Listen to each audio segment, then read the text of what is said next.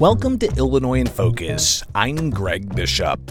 Coming up, we'll review the week's top stories about action at the Illinois State House, population decline, and more. I'll then join the Center Square executive editor Dan McCaleb to further discuss the news. That's ahead with Illinois in Focus. I'm Greg Bishop. Hello, I'm Garrett Hawkins, a family farmer raising corn and soybeans in Monroe County, Illinois. It might be hard to believe, but 96% of the farms in Illinois are owned and operated by family farmers just like me. Our job is to grow the healthiest, most affordable food around to feed my family and yours. Meet more farmers just like me at www.watchusgrow.org/corn. A message from the Illinois Corn Marketing Board. Welcome back to Illinois in Focus. I'm Greg Bishop. Here's some of the top stories from the past week. As population growth in the nation's largest counties rebounded in 2022, Illinois continued to see population decline. Kevin Bessler reports. According to the U.S. Census Bureau's Vintage 2022 estimates, 92 Illinois counties lost residents from July 2021 to July of last year, including Cook County, which experienced the second largest population loss in the country. Mark Glennon, founder of the nonprofit WirePoint, says high taxes are just one of the reasons for the exodus. The economy, crime, of course, is the big one right now that is driving people out of particularly Chicago and other places. But Governor J.B. Pritzker says people continue to move to Illinois. We did not lose population, as you saw when the Census Bureau data came through for the 2020 census. We actually gained population. Other Illinois counties that lost a large amount of residents include Lake County at about 3,000, St. Clair County at 2,300, and Kane County at 2,000. I'm Kevin Bessler. Meanwhile, Democratic State Representative LaShawn Ford said he sees the decline in his Chicago community. I think that if you look at the numbers, it's clear that we have a loss of people in the state of Illinois. I mean, even in the community that I live in, Austin, we've lost population. Germantown Hills Republican State Senator Wynn Stoller, he said his community and family are seeing the exodus out of Illinois for other opportunities. My own son has moved to Chattanooga. Chattanooga was the same size as my hometown of Peoria just 10 years ago. Now it's double the size because they have attracted a new Volkswagen electric car plant, and that's where my son works, in Chattanooga. And despite the governor's insistence that Illinois is growing, census data shows otherwise. Stoller said the first step to addressing the issue is to admit there's a problem. If we want to be attracting people to Illinois, we need to start with our tax environment, our business regulations to promote jobs, to promote economic opportunity. Ford recognized the problem and suggested the state is already doing things he says will reverse population decline. We're investing more money in higher ed, we're investing more money in early childhood education, and we're investing more money in businesses. I hope that this will help drive people back to Illinois and sort of stop people from leaving the state. The U.S. Census shows Illinois at 12.6 million, down from 12.7 million the year before. Hundreds of gun owners lobbied their lawmakers Wednesday in Springfield. More than 2 months spanned a slew of lawsuits since Illinois enacted a ban on certain guns and magazines. During a rally at a convention center in Springfield, Illinois State Rifle Association Executive Director Richard Pearson said the 4 plaintiffs' groups with a consolidated case against the state's gun ban will make a difference in the federal courts. This case that we're looking at will change not only Illinois, but every state in the union. Pearson told the crowd the challenge is costing money, and not just private donations for legal fees. It's costing taxpayers for lawyers to defend the law. So they use our money against us, but that doesn't mean we're going away. That doesn't mean we're going to give up. We are going to fight on no matter what. The federal challenges against Illinois' gun ban are set to be heard in the Southern District April 12th. A state-level challenge will be heard by the Illinois Supreme Court in mid-May. And those are the top stories from the past week for Illinois. Find more online at americastalking.com. Coming up for Illinois in Focus, I'll join the Center Square executive editor Dan McCaleb. This is Illinois in Focus, a production of America's Talking Network. I'm Greg Bishop. Freedom and liberty are important to all of us in Illinois, from Rockford to Carbondale, from Quincy to Decatur. If you're looking for civil, intellectual conversations with those shaping the future of freedom, try the Future of Freedom podcast with me, Scott Bertrand. we speak with leaders across the country in the greater conservative and libertarian movements. In-depth conversations about where the next intellectual battles will happen across the country. It's the Future of Freedom podcast. Find it at americastalking.com or wherever you get your podcasts. Hello and welcome to Illinois in Focus. I'm Dan McCaleb, Executive Editor of the Center Square Newswire service. Joining me today is Greg Bishop, the Center Square's Illinois Editor and Senior Springfield Reporter. How are you, Greg? I am good, Dan. Thanks for always having me. Well, you're the brain trust here. It wouldn't be much of a podcast without you, Greg.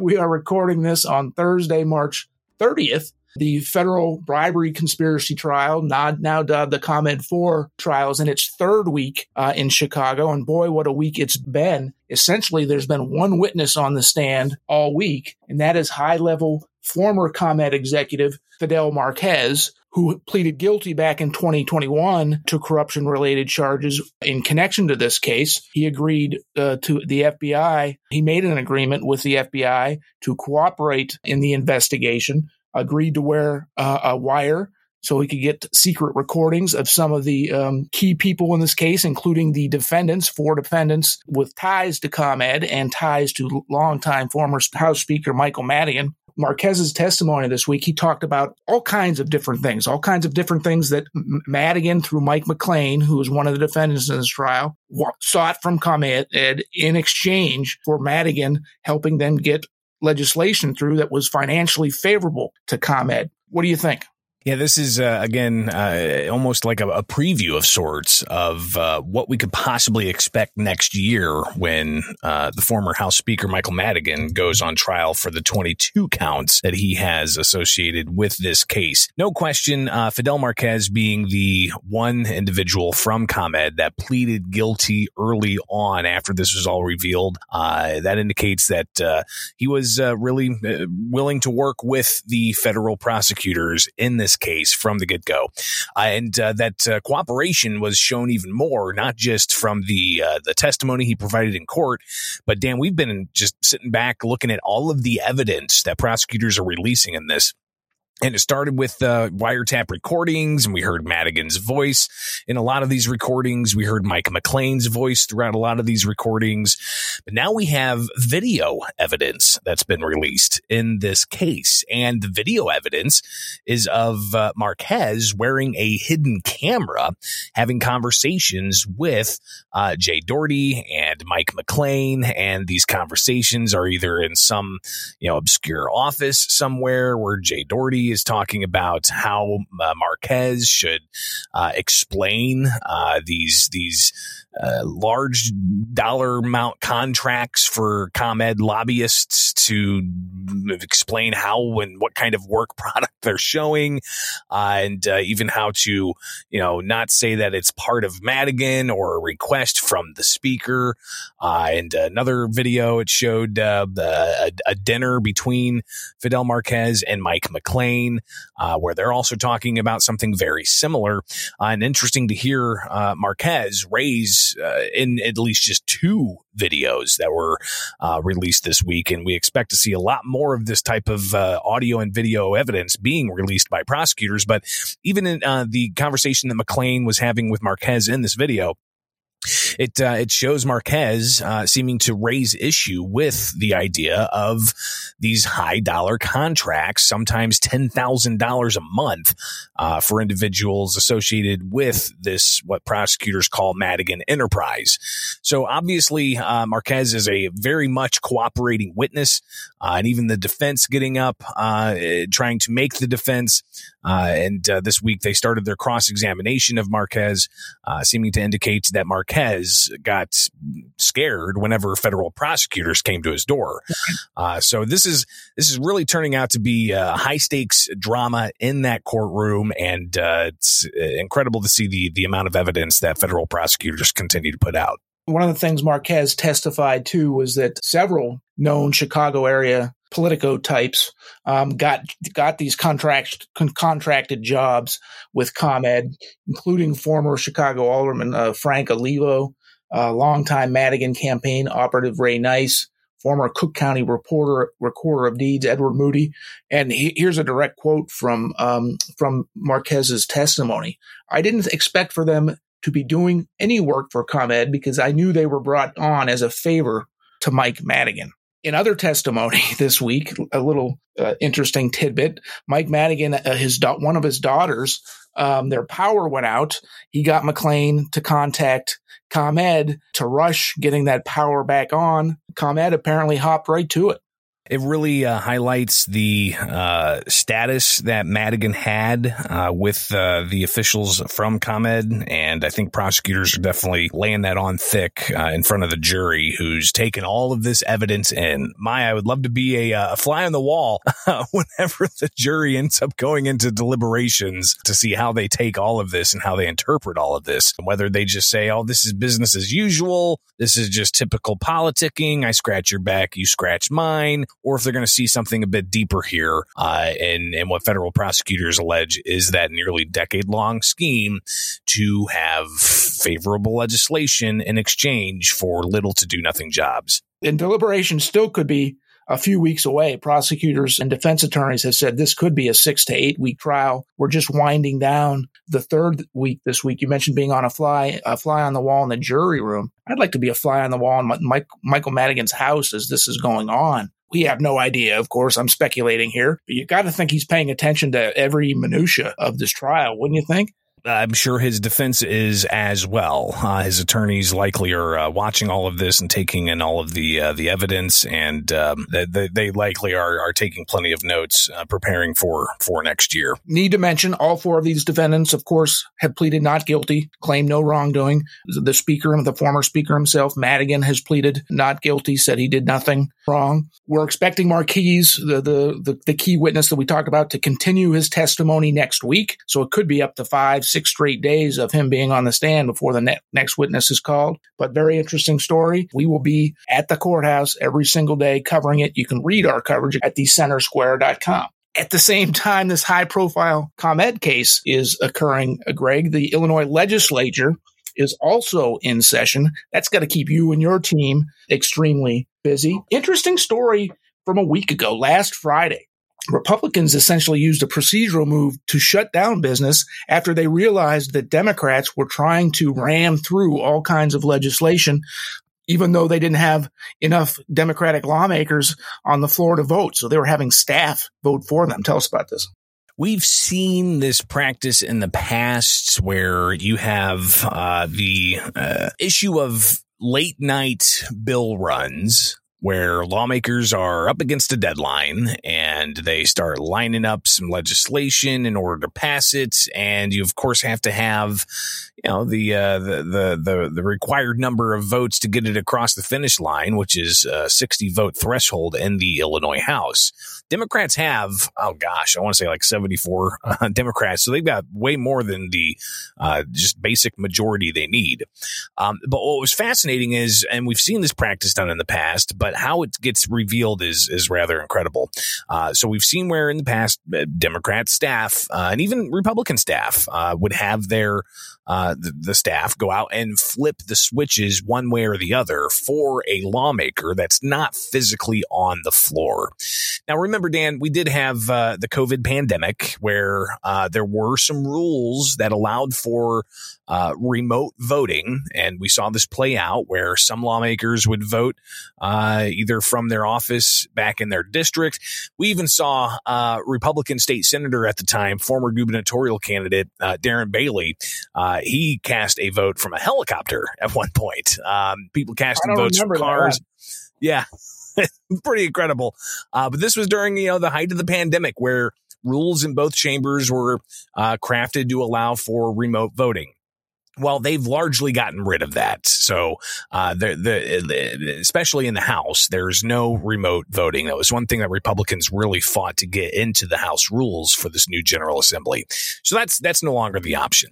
But Friday was the deadline for the Illinois House to pass House bills out of that chamber. So they were lining up. They passed, 110 bills one day, 120 bills another day, 40 plus bills another day.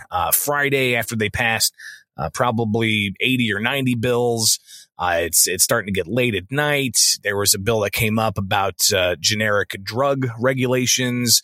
It got 64 votes, and then Republicans saw maybe some what they characterize as shenanigans with staff voting for Democrats instead of Democrats being there to vote.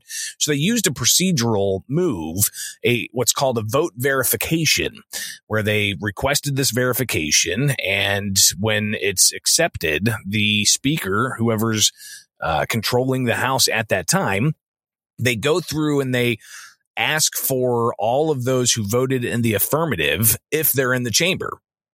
So they went through, and after some back and forth, they granted the request for verification. They started reading off names. Is State Representative Cam Buckner, he voted in the affirmative. Is he here?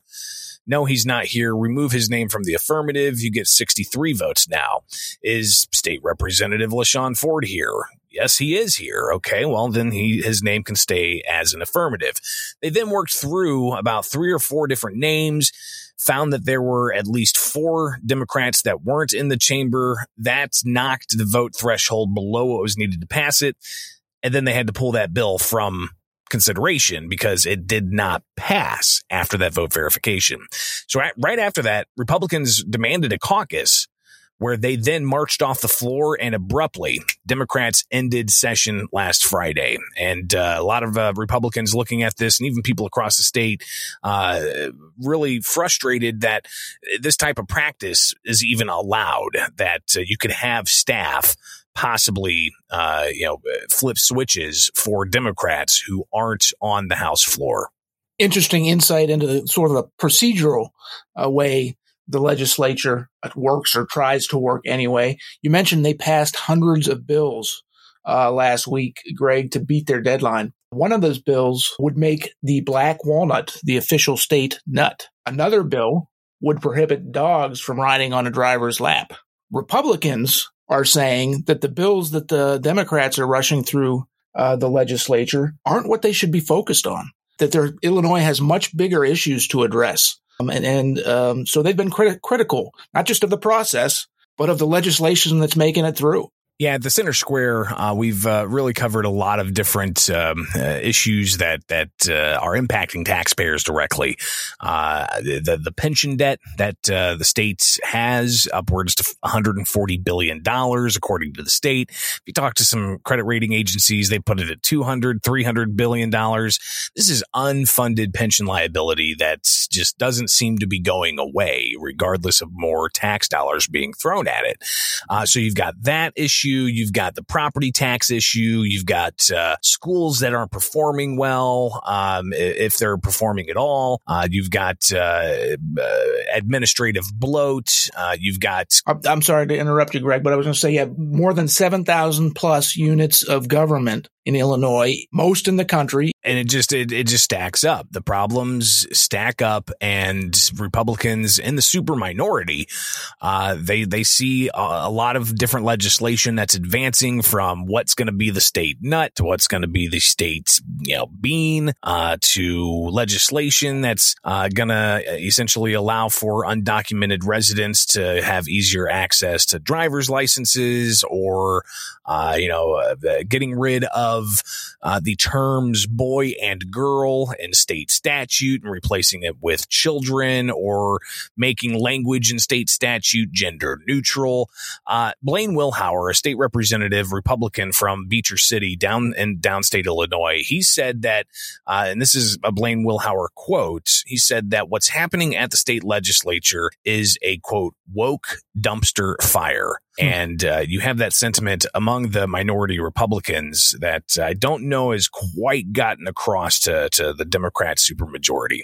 New census data came out this year, their annual census data on counties across the country. Turns out that Cook County, year over year between essentially July 2021 and July 2022, lost the second most population of any county in the United States, second only to Los Angeles County out in California. 92 of Illinois' 102 counties lost population over the same time period. Yet Governor Pritzker came out yesterday and said Illinois was growing population. Yeah, and we had the indication that the census report was going to come out showing counties across the country and their population trends. Are they growing? Are they shrinking? Are they stagnant?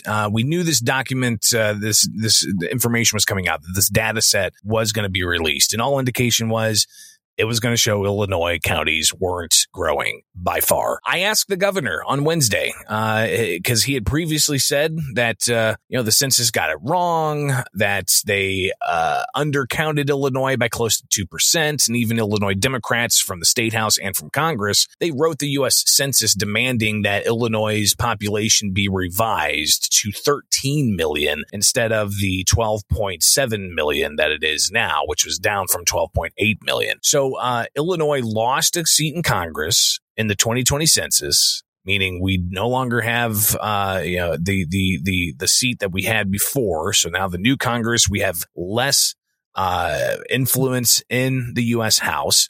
So that's an indication right there. We are losing population. Then you look at IRS data. And that shows Illinois isn't just losing population to other states. It shows that Illinois is losing its highest earners to other states. Then you get the annual census data that's released, again, showing another year of accelerated population decline. And if the governor's not interested in looking at the census data, maybe we look at U-Haul or United Van Lines. They put out annual reports that shows which states have the most people moving out of it. And Illinois regularly is among the highest rate of people moving out of the state, according to those private numbers. So I asked the governor if he still stands by the idea that Illinois is growing when all of these indicators are showing that the state is shrinking. And he stood by saying that Illinois is not shrinking, Illinois is growing, and the census, they had it wrong, they miscounted. But that's just not the case. Now, I did talk with Democrat State Representative LaShawn Ford. He acknowledges that Illinois is shrinking. And he says even in his own community in the Austin neighborhood of Chicago, he sees people leaving. And Republicans obviously have been pointing to this for close to a decade, saying Illinois has got serious problems and there's a whole host of things that need to change. While Republicans are saying the business climate needs to change, we need to lower property taxes, we need to lower corporate taxes, we need to foster a climate for businesses to want to come here to set up, thereby creating jobs, creating demand for people to live here. That's been a mantra of Republicans for years. Democrats really have ignored this mostly. I don't know if they can ignore it anymore. I think we might start seeing a little bit of a consensus that we do indeed have a problem. Next week, Greg, municipal elections in Illinois are next week, with the big one, the highlight being the race for Chicago mayor. Of course, in the primary last month, Lori Lightfoot, the current Chicago mayor, finished in third place to two other candidates, Paul Vallis and Brandon Johnson. Both Vallis and Johnson are in the runoff and will be on the ballot in Chicago for voters to pick from. You going to be paying attention to this? No question. I think everybody's going to be paying attention to it. And while a lot of people in downstate Illinois may say they're just done considering Chicago, Chicago's a major economic driver for the state. There's no question. Paul Vallis and Brandon Johnson, even though they both say they're Democrats, there's a clear difference. And it seems to be one of a candidate who's more of a manager approach versus a candidate who's more of a labor approach. Yeah, Vallis being the one who's more management approach. He, of course, is the former CEO of Chicago Public Schools. Johnson, much more progressive, very close ties with the Chicago Teachers Union. So Chicago voters, you have two contrasting candidates. You've got a decision to make. Good luck with that. But Greg, that is all the time we have. Listeners can keep up with all of the stories we talked about today at thecentersquare.com. For Greg Bishop, I'm Dan McCaleb. Please subscribe. Thank you for listening.